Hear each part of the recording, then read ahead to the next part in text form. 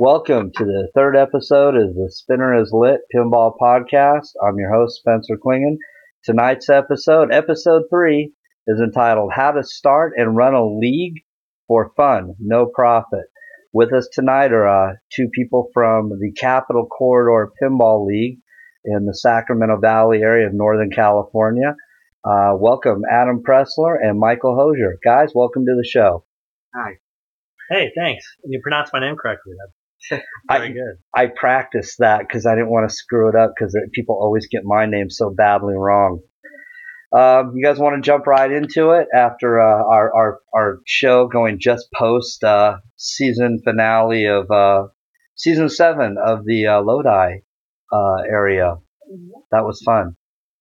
How do you guys start a league? I mean, somebody, they play pinball, they like playing pinball, there's no league in their area.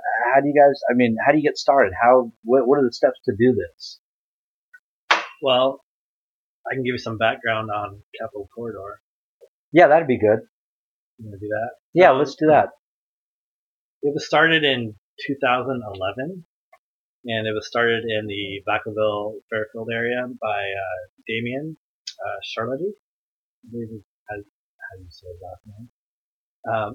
And Brad Grant. And basically they were looking for a way to expand pinball in the area. So the goal was really to get people of all skill levels and kind of expand pinball because there wasn't really a lot happening in the Sacramento area for pinball. So that was just their main goal, to have fun, and it wasn't a super serious competitive league. It was really just bring people in. So with that said, it's evolved over time. Right now we have a league in Folsom, and we also have the league in Lodi. Yeah, in Lodi, which is Adam, who's on the podcast. He runs that league, and we just finished the Lodi season 7 playoffs right now. How many seasons is Folsom up to now? I think 13. Right, you guys just finished season 12, right? I can check. Okay. I think we just finished season 13. So okay, so you'll be starting season 14 next week. So on April 4th, on Tuesday, we start our 14th season. Cool. And Lodi, this was season 7 in Lodi. So if somebody wanted to start a league, how would they go about it? So starting a league is actually kind of easy in terms of being an IFPA sanctioned league.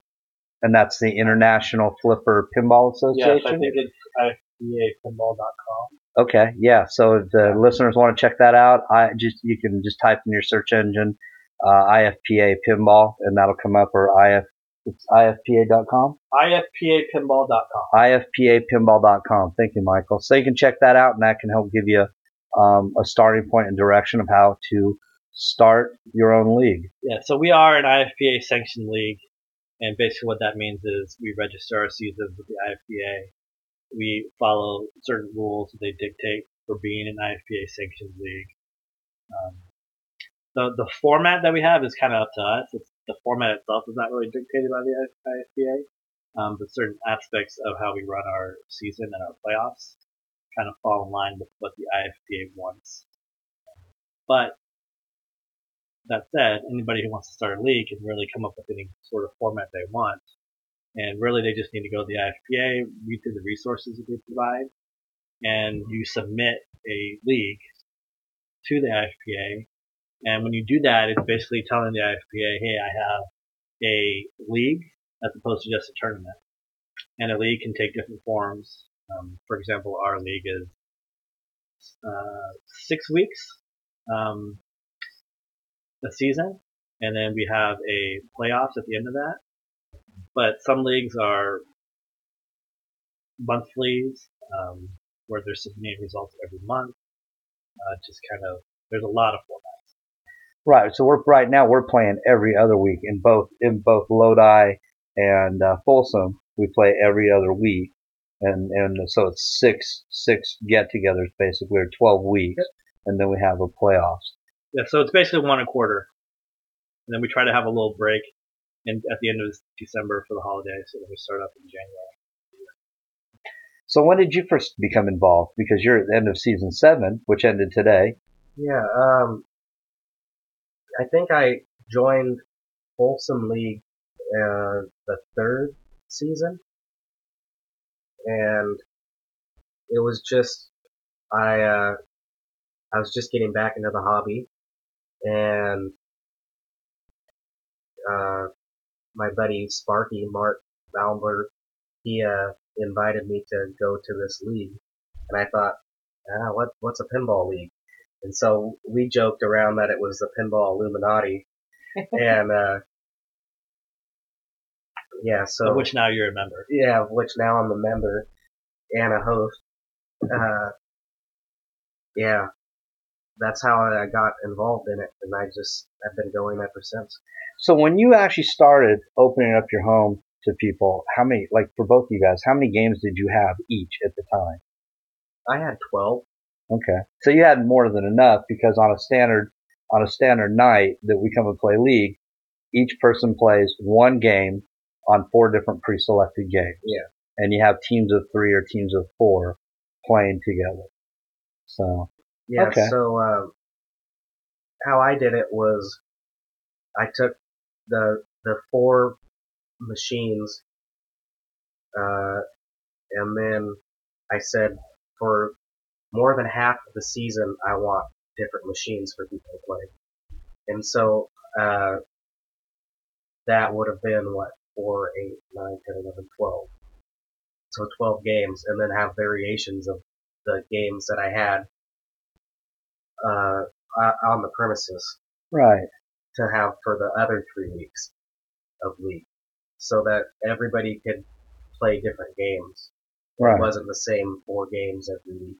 So it helps you have a larger collection or a location to play at. Yeah. Okay. Michael, Yeah, that's another good point. Like all of our hosts so far have just been private homes, right. and it really lends itself well to the welcoming atmosphere. You don't have to go to a location, and you don't have to drop coins. Right. We have great hosts. We're lucky to have people like Adam who have a nice range of machines. We try. One of our charters is to cover all eras. So we try to have EMs, early solid states, late solid states, DFGs. I think both Adam and myself represent that pretty well. And so do the other 2 people, both Chris Bannister, who was a guest on the last show, and Eric Neff. They open up their homes in Lodi once or twice each season, and they live across the street from each other. And between the 2 of them, they both have pretty impressive collections that also cover all areas of pinball, from EM up to the most modern, full video displays. So so we have a wide range and a little something for everyone. So is this league isn't just open to just guys or just adults? It's open to, we have families with kids that play. Yeah. So and that's a nice thing, and it's a real casual environment. I mean, it's competitive but in a fun way. So new people are definitely encouraged to attend, and we have a website, powertothepinball.com, and you can email us at ccpl@powertothepinball.com, and we try to. Everybody's welcome. The only thing is, we are private homes, so it's nice that there's some sort of vetting going on. Yeah. But for the most part, everybody comes out and is super nice, and they're very respectful of the homes and the machines, and it's been a really good experience for me. Yeah, for me as well. yeah, and if you're new to the hobby or new to collecting pinball or just new to league play, it's also a great way to network and meet people who are looking to move games. Because we all only have so much room, and after a period of time, everybody's looking to move a game down to someone new. In fact, that's how I know Chris Bannister got started in the hobby, was having Eric as a neighbor, and then he bought his first game from Eric, and that kind of. Not his first game from me. Oh, that's right, he bought it from you, the Black Knight 2000. That's right, that was from you, huh? And that's coming back here, right? Yep. So I can't wait. coming back to League Night at Adam's house. Cool. Now, okay, so you've got your league started and you're running your league. We've kind of covered that. But I mean, you're open. You could do it once a month. You could do it every other week. You could do it weekly if you really want to go crazy. In terms of the IFPA, there's no real distinction between submitting a league and submitting a tournament. The only real difference is leagues are meant to be somewhat of a member-oriented collection of people. So that's actually the only real difference. So it's not like you have one single event that you have to put on the calendar at IFBA and play that event and submit results. Your format could cover, a couple months, a month, it doesn't really matter.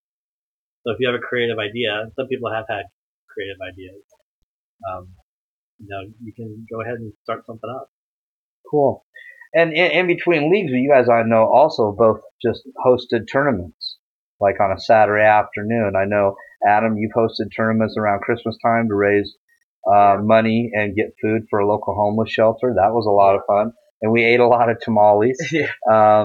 That's a fun one. I know, Michael, you a while back hosted a pin golf tournament. Yep. And you're getting ready to host a pin bowling tournament. Can you tell us a little bit about how those work? On April 23rd, I'm having a pin bowling tournament, which is kind of like a new format that's coming up. It's kind of like pin golf, except we play 3 balls on the machine instead of 5 balls. So time-wise, it's going to be good. And it has bowling scoring, which is kind of interesting. So if you get a target score on a machine on your first ball, you get a strike. And if you get the target score on your second ball, you get a spare. And if you reach a target score or a percentage of that target score on your third ball, you either get a ping count. So let's say you get 50% of the target score, you'll get 5 pings. So that should be fun. Hopefully it goes a little quicker than ping golf, because in the past, ping golf has kind of taken a long time. So one thing we try to do with our tournaments is keep the time relatively short, just because we don't have a big population of players in the area, compared to like San Francisco or New York. So people don't want to come. People don't want to drive to Folsom, for example, and spend 8 hours there playing pinball. So we try to keep it around 4 or 5 hours. So I'm excited for that. April 23rd in the Folsom area, if anybody wants to play around the area. All of the tournaments I do are public, so if they're on the IFPA calendar, my address is there, and anybody's welcome. All ages, right? Yep. I don't have a problem. People like pinball, whether they're... We always say it's adult oriented, but if a child wants to join, or a kid, usually they come with their parents, and if the parents okay with it, then it's all right. Right. We're not a babysitting service. Don't just drop off your kids and say, see you in 5 hours. Yeah. But yeah, it's good for families. And so it's a real, having played in the league, I play, in Lodi League, which is funny because I live 15 minutes from Michael and I live an hour from Adam.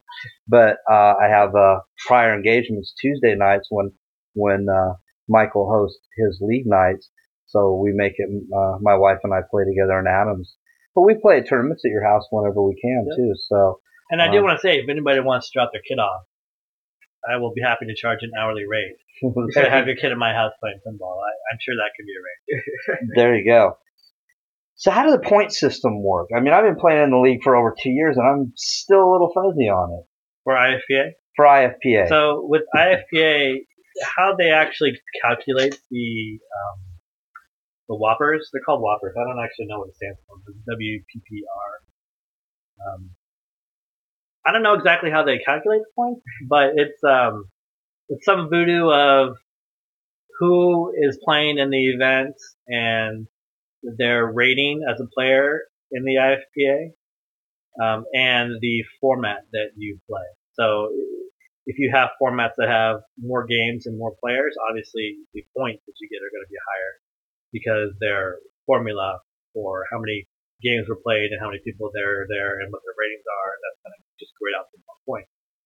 So as an example, our last season in Folsom, which Adam won. Congratulations, Adam. Congratulations, Adam. Again, he won. He got, I think, 12 IFPA, or he got 12 whoppers for that. Yeah. Well, so examples like during league season, like this year or this season, I finished in 5th place. So the better you place at the end of a season, the more points you get. Right. And once you start playing in a league or playing any tournaments, you can go to the IFPA website. You can sign up. It's free.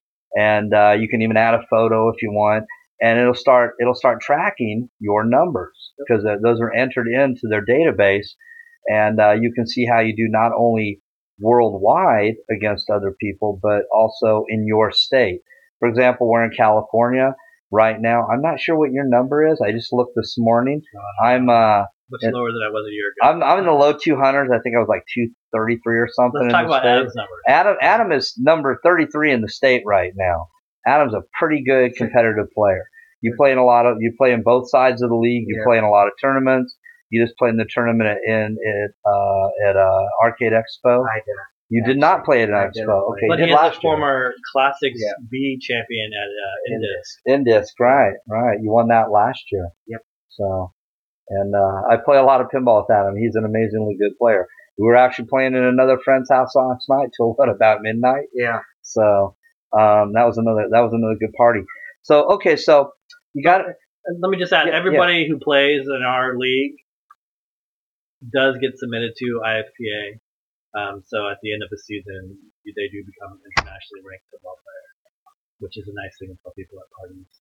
So, it's a great icebreaker. It is a great icebreaker. So you can impress all those ladies by telling them you're internationally ranked in pinball. It's worked for Adam multiple times. Yeah. There you go. It works a lot.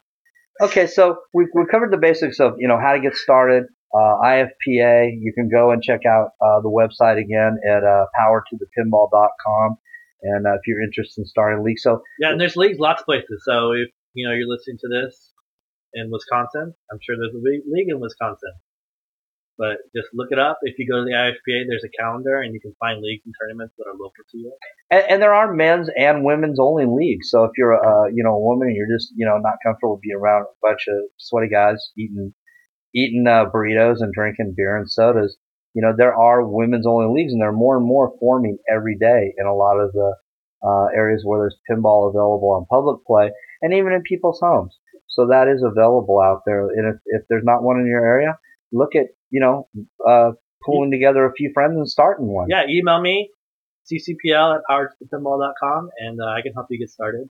Unfortunately, there's not a full 50-state representation at the national championships for the U.S. right now. I think there's high 30s. So there are states that have no representation in the IFBA right now.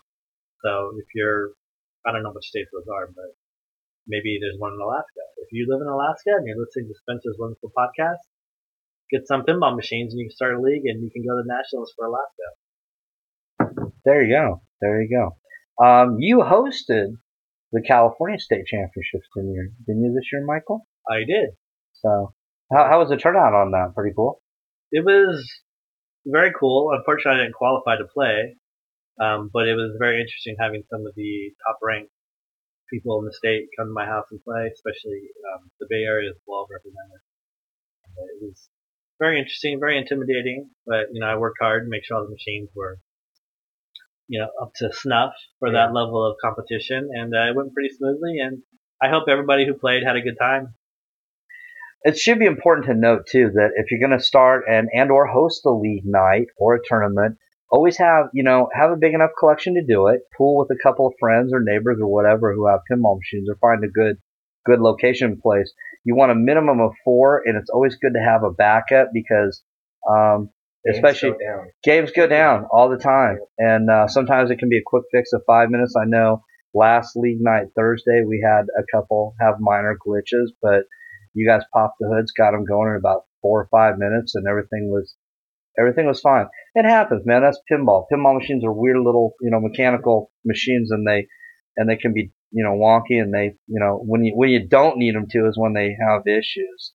So for our league, the minimum is 4, but really you just use what you have. I mean, if you don't have 4 machines, you don't necessarily need 4 machines. If your focus is to have fun playing pinball and playing competitively with other people, you just kind of come up with a format that fits what you have. Okay. So if you had 2 machines and you had 8 people in your group or 7, you could play. You can. And then you could go to another friend's the next time and play their 2 machines. So or whatever. So you don't have to have 4 or more, but it helps. Yeah, that's where the flexibility in the format comes in. It's really especially from if you're going to be IFBA sanctioned, they don't dictate those types of things. It's more about just getting people out there, getting people out there playing pinball, meeting other people, having a good time. Yeah. Okay, cool. And if you have 10 modern Stern machines, then you can have a league that just has 10 modern Stern machines in it. I mean, there's nothing wrong with that. No, there's not. But if you have 10 modern Stern machines and you live in the Northern California area, please call us because we want to come over and play those. and then you should also get out and find an early solid state or an EM because those are really awesome too. So try to give every era of pinball a chance because each era offers something unique and special. Before League started, I was strictly a modern machine player. That's all I had. That's all I owned. That's all I played.